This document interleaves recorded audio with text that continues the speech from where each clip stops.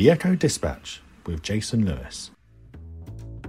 Hello and welcome to the first ever episode of the Echo Dispatch. You may have guessed from the title sequence that I am Jason Lewis. I am a reporter at the Bournemouth Daily Echo and I spend the majority of my time covering court and crime, but I'm really looking forward to trying something a little bit different with this new audio series. So what is the Echo Dispatch? My aim is to bring a series of interviews with people from across the local area, whether that be a leader in their field sharing insight on what they do, or digging deep in someone's passion for their chosen craft. And I'm thrilled to begin the series with a fascinating chat with Ryan Howell about all things CSI and forensics in Dorset. This interview was conducted over a video call with both Ryan and I recording the audio before it was edited together. Ryan has been involved with forensics for many years. He finished university after studying marketing management but soon realised the Monday to Friday 9 to 5 wasn't for him and he was attracted to policing. He volunteered as a special constable for 14 years and during that time he was given the chance to join West Midlands Police as a crime scene investigator. A promotion to Essex followed where he was able to lead his own team for a number of years before coming to Dorset in 2020 to lead the department. Ryan is a regional forensics coordinator who leads the team of crime scene investigators within Dorset Police as part of the South West Forensics Collaboration, a unit which involves 4 police forces. Without further ado, Ryan, good afternoon. Jason, good afternoon. Thank you. It's really nice to be involved. Nice to raise the profile of the work that our teams in forensics do. I'd imagine there's likely to be some misconceptions about the work of CSIs, including from myself, out and about on the job when I've reported from crime scenes. What is the role of the forensics teams in the police force, Ryan? With CSI, so crime scene investigators and the Department of Crime Scene Investigation form part of a bigger team that we call forensics, and that's internal and external to the police. So, if we were to look at a television depiction of what CSI is, CSI on TV does everything. They all do everything within 20 minutes, whereas in real life that's not really the case.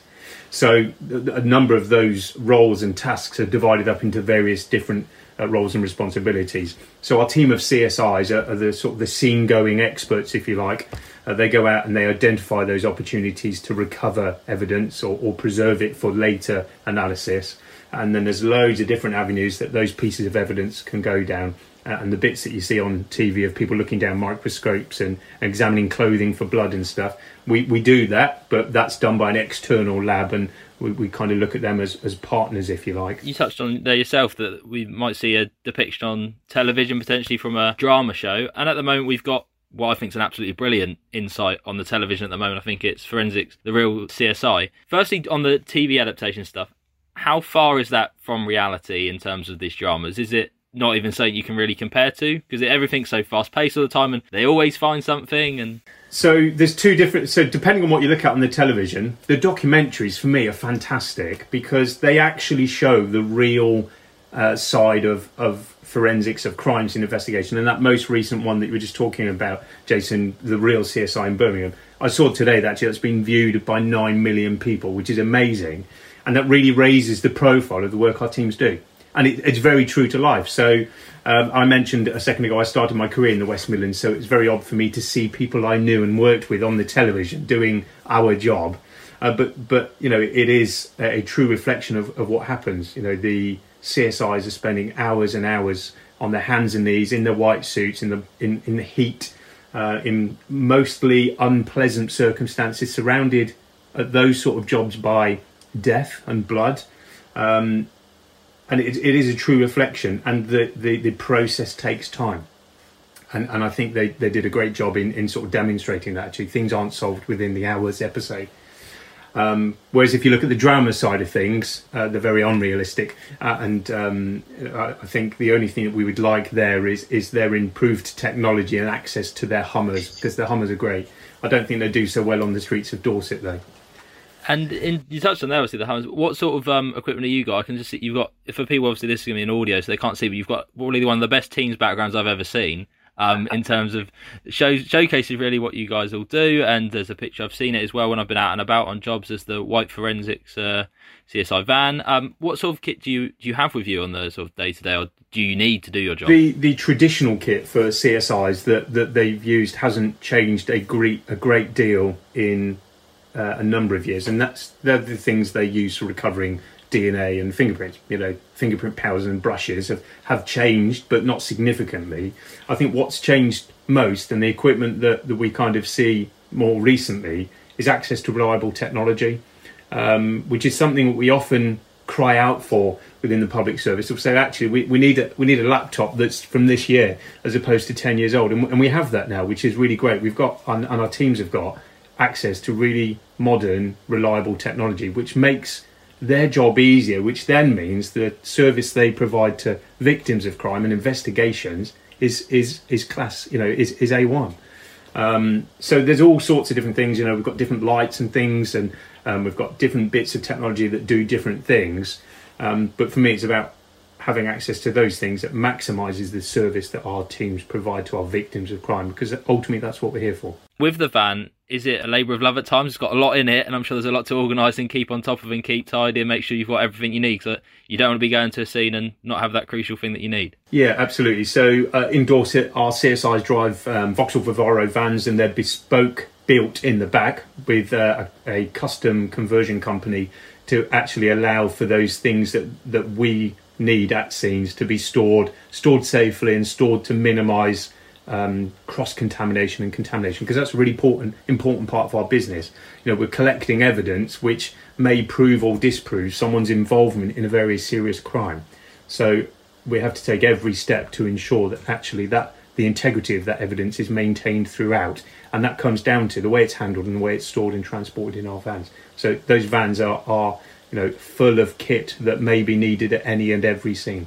And is it a case that you go to scenes on your own, or do you work in teams? I've seen it must be long hours, so there must be points when you have to switch shifts. And this, you touched on there the difficulties and importance of making sure there's no cross-contamination. These are all things that you must always factor in, and you can never switch off at any point. Yeah, so our CSIs in Dorset, our teams, they do shift work. Those shifts cover days and lates. So there's some core hours that our teams work, and that's from 8 in the morning till 10 at night, and there's a number of shifts in between those times. And out of hours, so after 10 o'clock, we run an on-call system. So every night there'll be at least 2 members of the team on call to respond to major and serious crime. And our crime scene managers, a team of 5 or 6 people who take that responsibility to be that first port of call overnight, make the decision as to what resources are required at that scene and what actions need to be taken. The CSIs wore PPE before it was a mainstream thing. Talk me through the importance of what you do wear when you're out at a scene and why it is that, for example. For me, I see white suits, but I don't specifically know the purpose of them and what they ensure. So what our CSIs are a uniformed team, and they'll wear a uniform, much what I'm like wearing now, a blue top with epaulets that identify them as members of the forensics team. And depending on the scene that they're going to, depends on the level of PPE they wear. So it depends what precautions they need to take for that scene. And as a matter of rule, what we tend to see is our more major and serious crime, where we're looking at sort of minute traces of various different evidence types.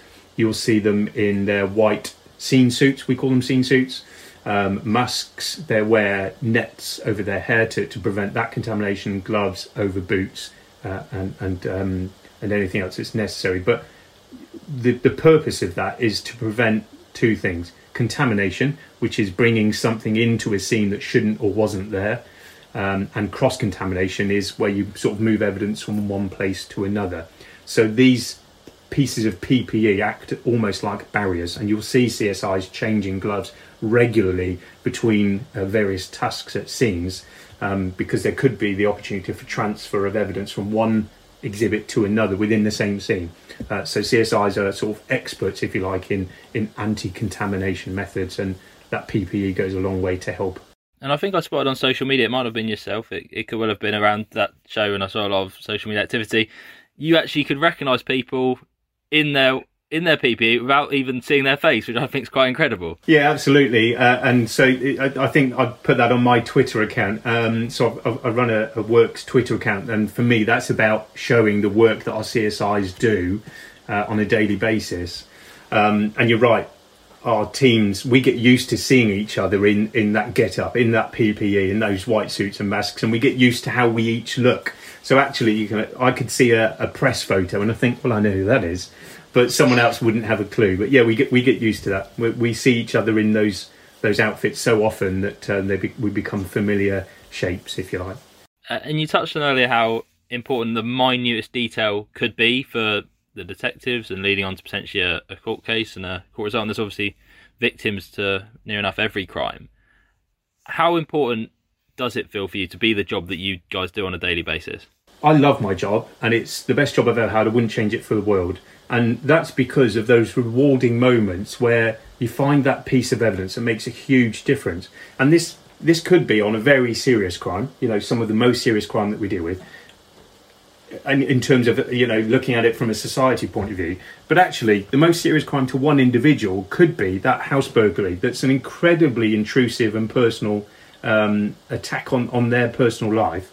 Actually, finding a fingerprint or a piece of evidence or some DNA that actually identifies who's responsible for that makes a huge difference to that person and the way they then carry on with how that's affected them. So there's different scales to that. Actually, do you know what? It's really, really rewarding finding any evidence that links someone to a crime or not. And it really depends for me on the impact that has. For me, looking at how we fit into investigations, I like to use the sort of the comparison of in terms of importance. We're like a jigsaw piece. Sometimes with a corner piece, and that's where the investigation starts. And sometimes with that one piece in the middle that's been missing and it's under the rug somewhere on the floor, that just sort of finishes the picture. That's a really good analogy, actually. I think of that as is that one of your own? It is, yeah. I thought of it this morning, actually. Yeah, how very strange. And I heard people say as well, the role of crime scene managers. We've got a team of crime scene managers and our team leaders is about bringing the right people into an investigation at the right time. So they compare themselves to conductors in a sort of an orchestra, if you like. They don't know how to play all of those instruments, but they know when to bring them in. And that again, is exactly what we do. And I guess it's a tricky one to a sense of when you get those great feelings, whether it's you find it at the scene or you get relayed the court results happened after a trial or a sentencing.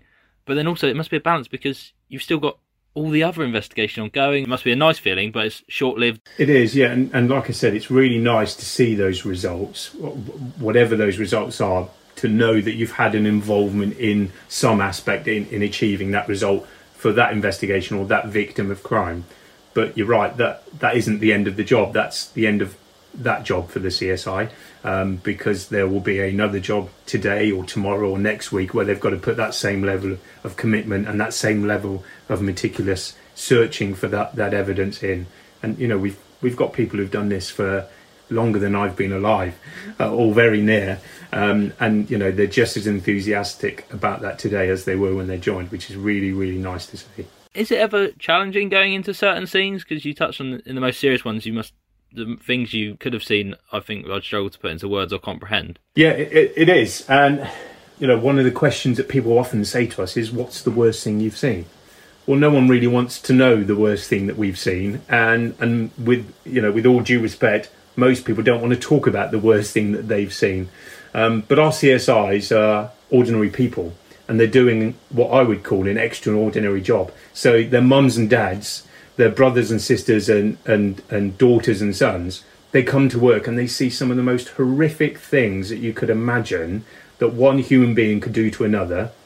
And they'll work on that for 12 or 18 hours a day. They'll go home, they'll see their family or their friends, they'll go to bed, they'll get up and they'll come back and do it again the next day. And it is challenging. And that, although to me the team of CSIs, they're superheroes, they literally are heroes, then they're not impenetrable. So one thing that we're all very mindful of is the impact that this can have on our welfare. As a normal person, if you like, and I'm not saying CSIs are abnormal, but as a normal person, you might not see any of the things a CSI have seen in your entire life. And if you're to see one of those things, it would significantly impact your well-being. Whereas what we're asking CSIs to do on a very regular basis is see and deal with these things, on a daily, a weekly, a monthly basis. So we're very mindful of the impact that can have, and as a team, we deal with that in our own different ways. We talk to each other about it. There's an element of diffusing, which has become slightly more difficult with the restrictions that COVID's put in place, because we can't gather as a group of 8 or 10 in a room and talk about a job. So it's on Teams or it's a couple of us talking after working on a scene. But yeah, we're very mindful of that, and it's thankfully it's now right at the forefront of everybody's mind. And as time goes on, people are happier to talk about the impact these things have on them. 20 years ago, it wouldn't have been the case. Someone would have been told just to get on with it, which is, thankfully today, not the case. Yeah, I guess being in a team just where you all get along and you can all share that experience, it may be a challenge up and down, but still being able to do it through technology must be absolutely invaluable, really. Absolutely. And we were talking just the other day about missing that interaction, that sort of face-to-face interaction, and we're not alone in that. That is clearly half of the population, if not more, that are struggling with the same issues that we're struggling with. But as time goes on, we're finding ways to adapt to the new way of working and using the technology we've got to our best. Spoke a lot about when you get to a scene, what it's like at a scene. What happens after that scene? So you found a fingerprint. What happens from that point onwards? Or you found something, you mentioned microscopes earlier. What's the bit that I never see at a scene because I can't go into your labs and see what goes on behind the scenes? What's happening there? So, as and I've mentioned earlier, Dorset CSI are part of a sort of a bigger group of people that we refer to as Southwest Forensics. That's a collaboration between the 4 police forces in this part of the country. And within Southwest Forensics, we have a number of specialist departments who support us and support investigations. So a CSI will pick up or find or develop a fingerprint at a crime scene. That gets sent to our fingerprint bureau, who for the Southwest Forensics are based at Portishead. And we've got a huge team of people up there that are fingerprint experts, and they do that part of comparing fingerprints to marks from records, and they provide what we call an identification or a match. Or they eliminate people and they say, well, actually, do you know what? We've got this print from the crime scene and we've got this print from the person in custody. They don't match, and they will eliminate them. And then we've got a similar group of people that do the same for footwear. So actually, footwear impressions are really common at crime scenes. People might put gloves on, but you can't float into a crime scene. And then we've got a specialist imaging department. We've got a specialist chemical enhancement lab. So we've got all of these sort of supporting functions that you don't see because they won't end up on the front page of a newspaper or on the front page of online news reports, because actually that's all done behind closed doors in another place. But they're just as vital to that investigation. When we look at other things, sort of DNA analysis, blood pattern analysis, blood searching on clothing, all of those things go to our external partners, people that we refer to as forensic service providers. So these are private organisations that we contract to do work for us, and they've got labs all over the country, and they service police forces from all over the country. So that lab work is something that we often don't see either, because that exhibit will go to the lab. They'll do the work that we discuss with them that we require for that investigation, and they'll send us back a report or statement with results. But CSI is a small part of Southwest Forensics and the bigger forensics community. You touched on there a lot of different potential pieces of evidence, different things that can be examined. What would you say has been the biggest change or development technologically in the time that you've been in the job? So I think traditional forensics, and when I say that, I'm talking about DNA and fingerprints, the job that CSIs have historically done, or back in the day they were called scenes of crime officers or SOCOs. But the landscape of forensics has changed. So actually there's a huge amount of digital forensic evidence left behind and at scenes. So I think the biggest change in recent years is actually when we attend a scene to retrieve evidence, we're not only looking at those traditional aspects, but we're looking at all of the digital aspects as well now. So there are experts and then teams within Dorset Police, within Southwest Forensics, who do that as well. And the role of a CSI is evolving and developing. So our CSIs in Dorset actually take part in examining mobile phones. So something that 20 years ago wouldn't have even been a consideration. CSIs are now examining mobile phones for evidence as part of investigations into crime. So I think the most significant change there is actually a lot of crime can and does come with a digital footprint, and as a service, as a Southwest Forensic Service, we recognise that. Without getting too crystal ball, potentially, where could things might be going in the future? Sure, it's a really good question, and I think depending on who you ask and when you ask them, we don't know what we don't know. Back in the day, no one would have said that from blood you could identify one particular individual, and someone would have said, don't be daft, you can say what blood group it is and that's it. They had no idea that DNA was what it was going to be and be that part of criminal investigations that it is. So it's what I think it's really difficult to say, and I wouldn't like to say, because actually, like I said, we don't know what we don't know. So the future for me, and the research and the development that goes on in forensics is really, really important to changing what we can and will do in the future. And for me, it's exciting to see what we do come up with. And for you personally, has there been any particular cases where you've found something you've been sort of taking a real sense of pride, and it just sort of, you must have been to so many scenes, you've probably completely lost count. Is there any that stand out for any particular reason that you can touch on at all, or is there anything that you look back on quite often and sort of think about something? I know that I do that in my job. There's particular stories I've written or particular incidents I've gone and I'll drive past that area again or something like that and it'll pop into my head. Do you have any sort of case of that at all? I do, and do you know what, Jason, if I were to share one or two with you, it would be doing disservice or disjustice to the others that are just as important. But for me, there's jobs that we go to, and this touches on the welfare side of things, that you will never forget. Literally, you will never forget what that scene presented you on that day. And there's some jobs that you never want to remember again. You want to forget the best you can and never talk about. But I touched on it earlier. Sometimes the most rewarding aspect is that thing that means so much to one person. Identifying the person responsible for breaking in and stealing someone's, a very personal possessions, things that can never be replaced. And thankfully, in the time I've done it, there's a number of those examples, and that person won't, they and I would never have conversed after that. And sort of said they wouldn't know my name, they wouldn't have known the person responsible for that. But for me, it's a really nice feeling knowing that actually there's someone out there who feels a great deal better because of the work that our teams of CSIs have done.